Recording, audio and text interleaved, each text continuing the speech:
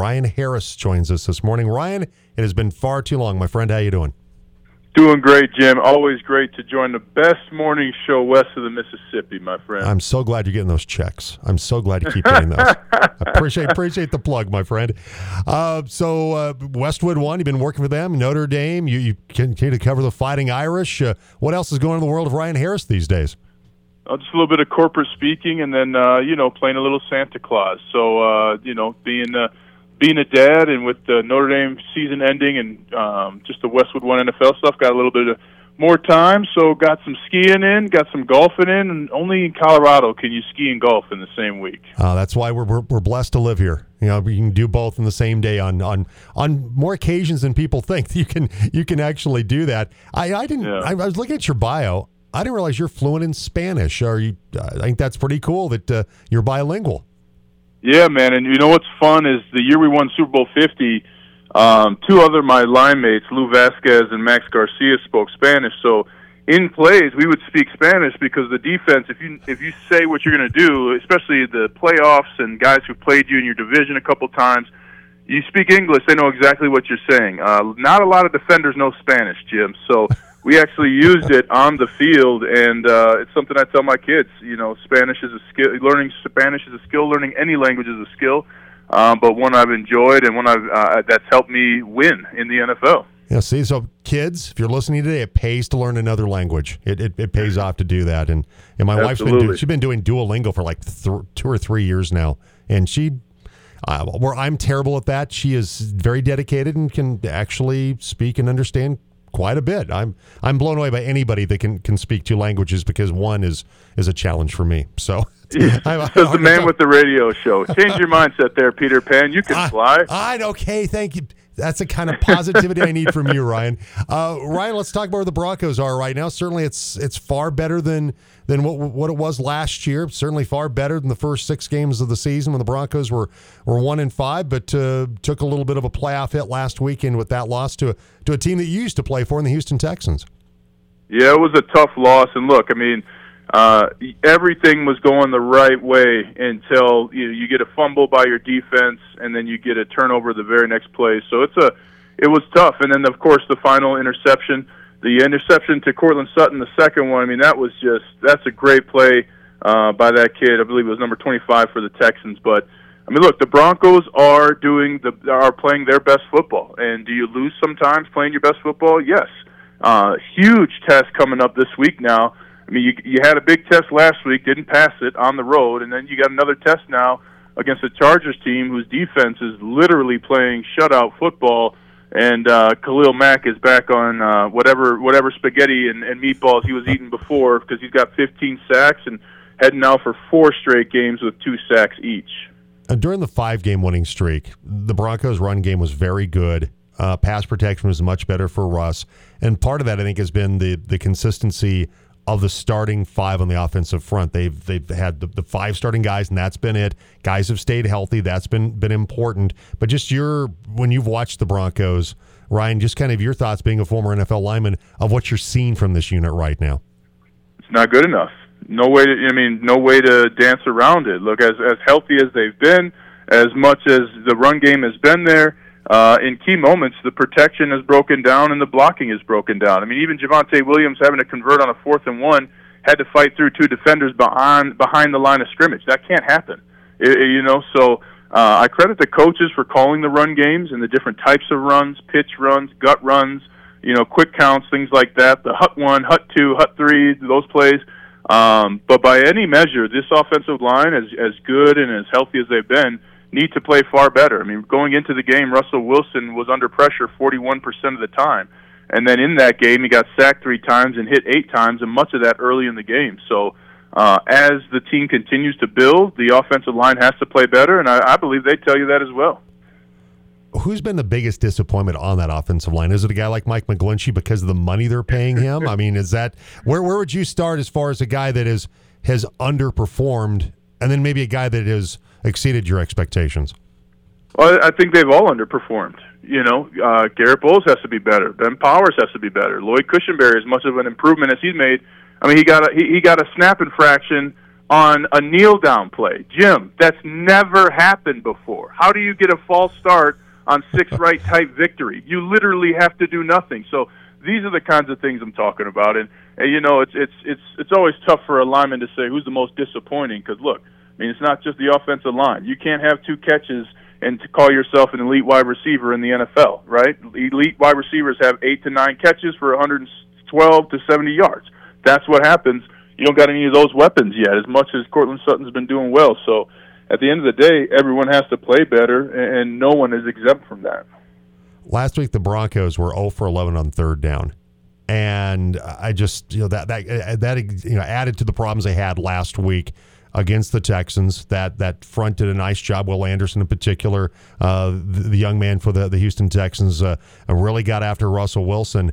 But like you said, the offensive line, yep, they've underperformed. But then you look at the last, I think 6 or 7 games, Russ has been under 200 yards passing, where, yeah, Russ, until last week, he's done a nice job. Touchdown interception ratio has been really good. He's been good in the red zone. But they're going to have to count on him to do more. He has to be able to do more in the passing game. And some of this also falls onto the shoulders of Russell Wilson and not being more proficient, being more explosive in the passing game. I agree with that. I understand where that comes from, but you got to remember he's the only quarterback in the NFL without a tight end. Hello, right? I mean, True. That's one position. Who's his third receiver, right? So, I mean, conversely, when you look at, if you watch the Bengals game, you got T. Higgins, you got Jamar Chase. You just don't have those guys, right? You got the young kid out of, I believe it's Kraft, right, or McBride, out of CSU at tight end. You don't have a tight end. Greg Dulcich has been injured his entire career. Let's just face it and say it what it is. Greg Dulcich, as good and as promising as he's been, has not stayed healthy, all right? You need 2 tight ends that can play football.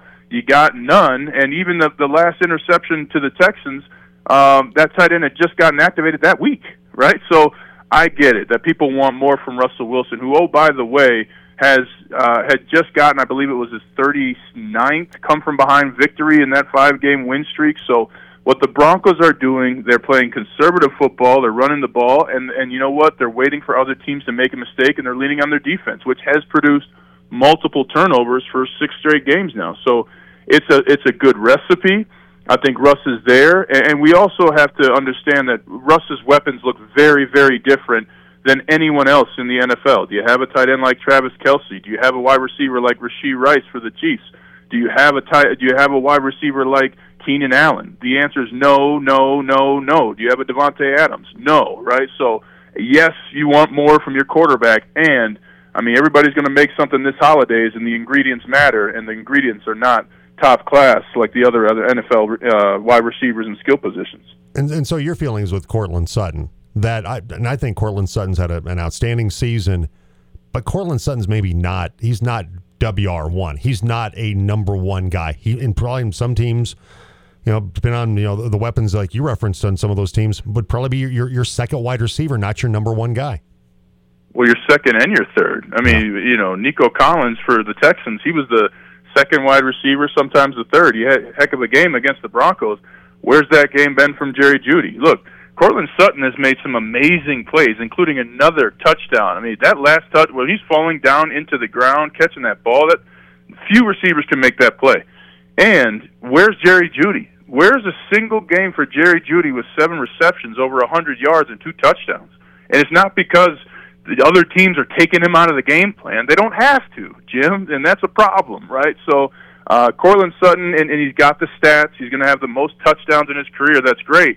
But, I mean, I talked with a Hall of Famer, Broncos Hall of Famer, and he asked me, he said, I don't care about how many touchdowns you got. How many yards do you have? If you have 12 touchdowns on 700 yards, that doesn't matter to me, right? So that's a different, again, type of caliber. Cortland Sutton's having the best season of his career, and even at his best, you still need 2 other receiving targets that threaten the defense, and the Broncos just don't have it. Broncos Super Bowl winning offensive lineman Ryan Harris also works for Westwood and the Notre Dame radio network with us today on the Jim Davis Show on the Team Sports Network. Broncos, I referenced, got after that 1-5 start. A lot of people questioning Sean Payton, particularly after that Miami game. When they gave up 70 points in that game, They've gotten things turned around. Broncos defense during that 5-game winning streak, I believe they forced something like 16 turnovers during that stretch. Talk to me about Sean Payton and what you like about the job, or the things maybe you have not liked, Ryan, about the job that Sean Payton has done so far.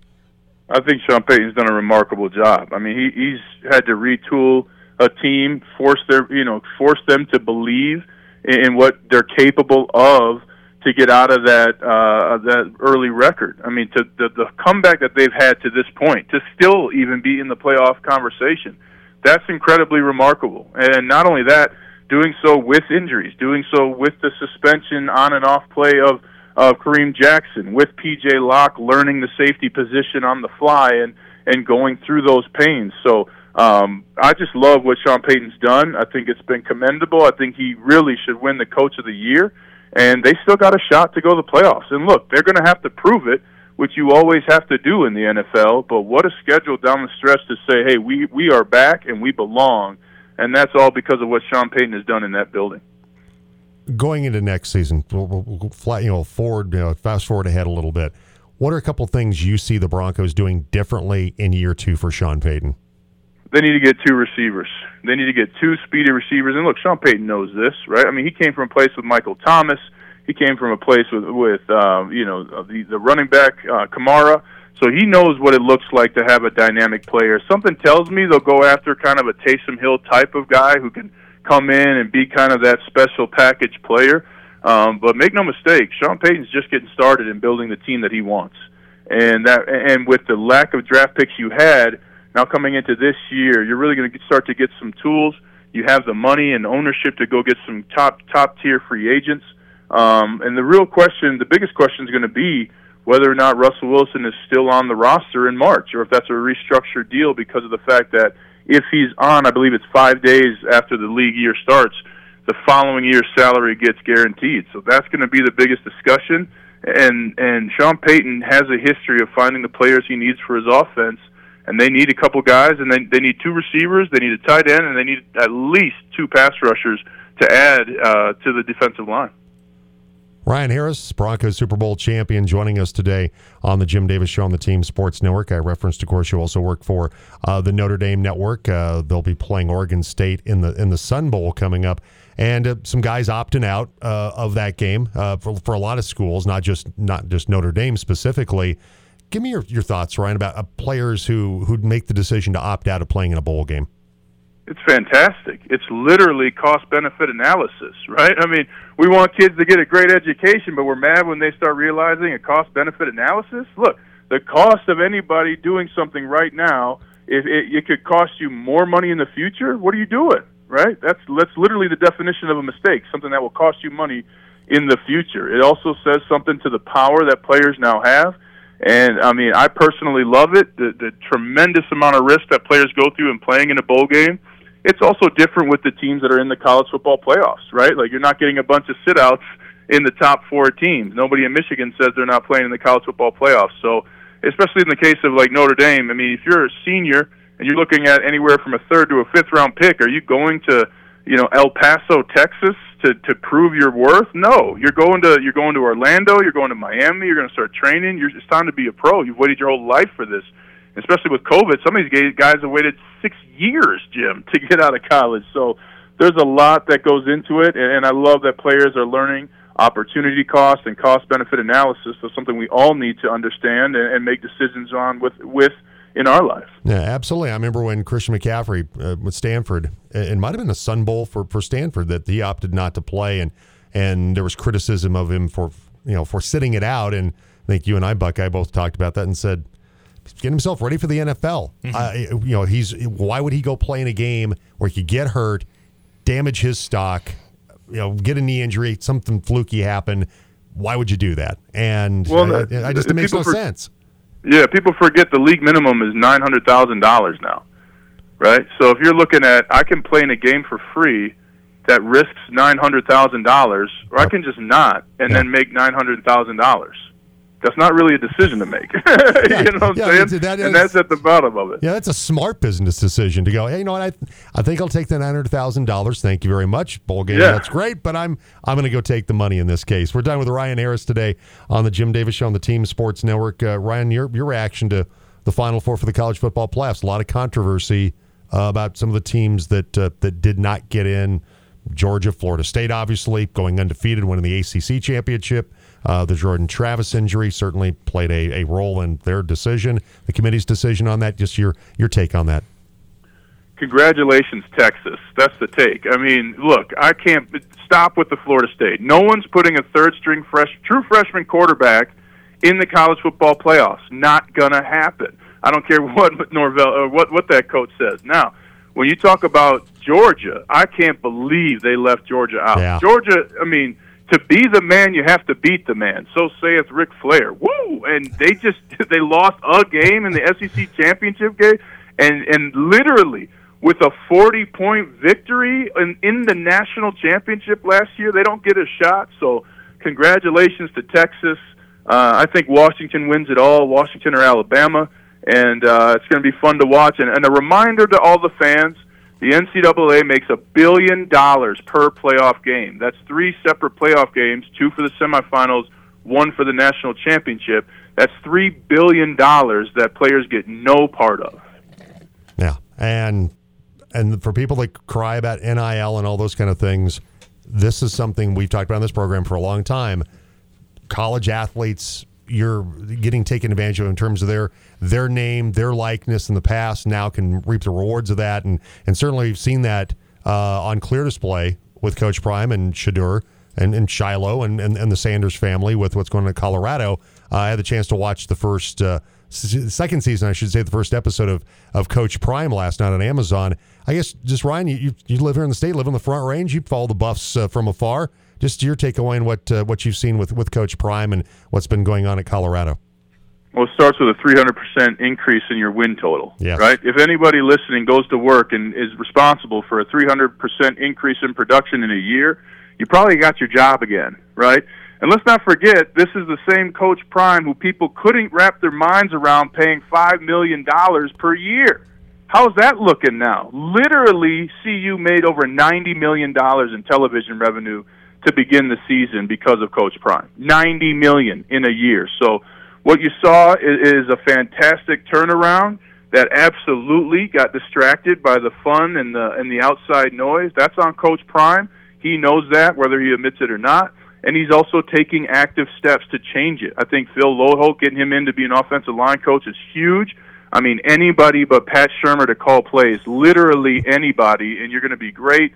But I'll tell you, Jim, a lot of people forget about how important it is to have an offensive line coach who actually played the game, not somebody who coached in Division II like CU had. That was the difference this year. And to Coach Prime's credit, he's literally getting a pro who has played the position to come and coach guys up and to get them the technique they need to be successful. Yeah, Phil was a tremendous prep player at Fountain Fort Carson before going into Oklahoma and then, of course, starting for the Minnesota Vikings. And, yeah, just a really good player. And, hey, take it easy on Bill O'Boyle. He coached here at Colorado Mesa once upon a time. So, just take it a little bit easy on a guy that did coach here locally. You go ahead. You tell you defend him with his offensive line. No, I'm not going to. No, go ahead. I haven't talked to Bill and that's the point. Yeah, it's a big difference between Colorado Mesa and CU, right? Yeah, I'm not I haven't talked to Bill O'Boyle in years. I'm not going to defend him on that. It was a bad year for the Buffs offensive line, no doubt about it. Anything else going on for you? New book in the works? It sounds like you've been busy with holiday shopping and speaking engagements and calling football. Anything else on the horizon for you? I do have a podcast with Super Bowl champion Benny Fowler. It's called Gridiron and Growth. You can find it wherever you find your podcast. It's on YouTube. And I think it's about time we get the Jim Davis on, too. So we'll have to get you on my podcast, man, where we meet all the legends and get their insight on big change moments and how to move forward, how to find yourself as a leader and as somebody who wants to achieve. And just occasional random slappies like me because you need to fill a slot in your podcast. So. Yes, random people who have had their job for over a decade. Yes, absolutely. Just random nobodies. Absolutely, Jim. And so I fit into that category before you go through the list of all the A-list guys, you get down to like the D-list guys, and it'd be an honor to be on your podcast, Ryan. Well, we can't wait to have you, and it's Gridiron and Growth. Take a listen and let me know how I do, Jim. You have an ear for these things. Well, I appreciate it. I'm looking forward to listening to it. I will make it happen today. Hey, Ryan, always a pleasure. I appreciate it.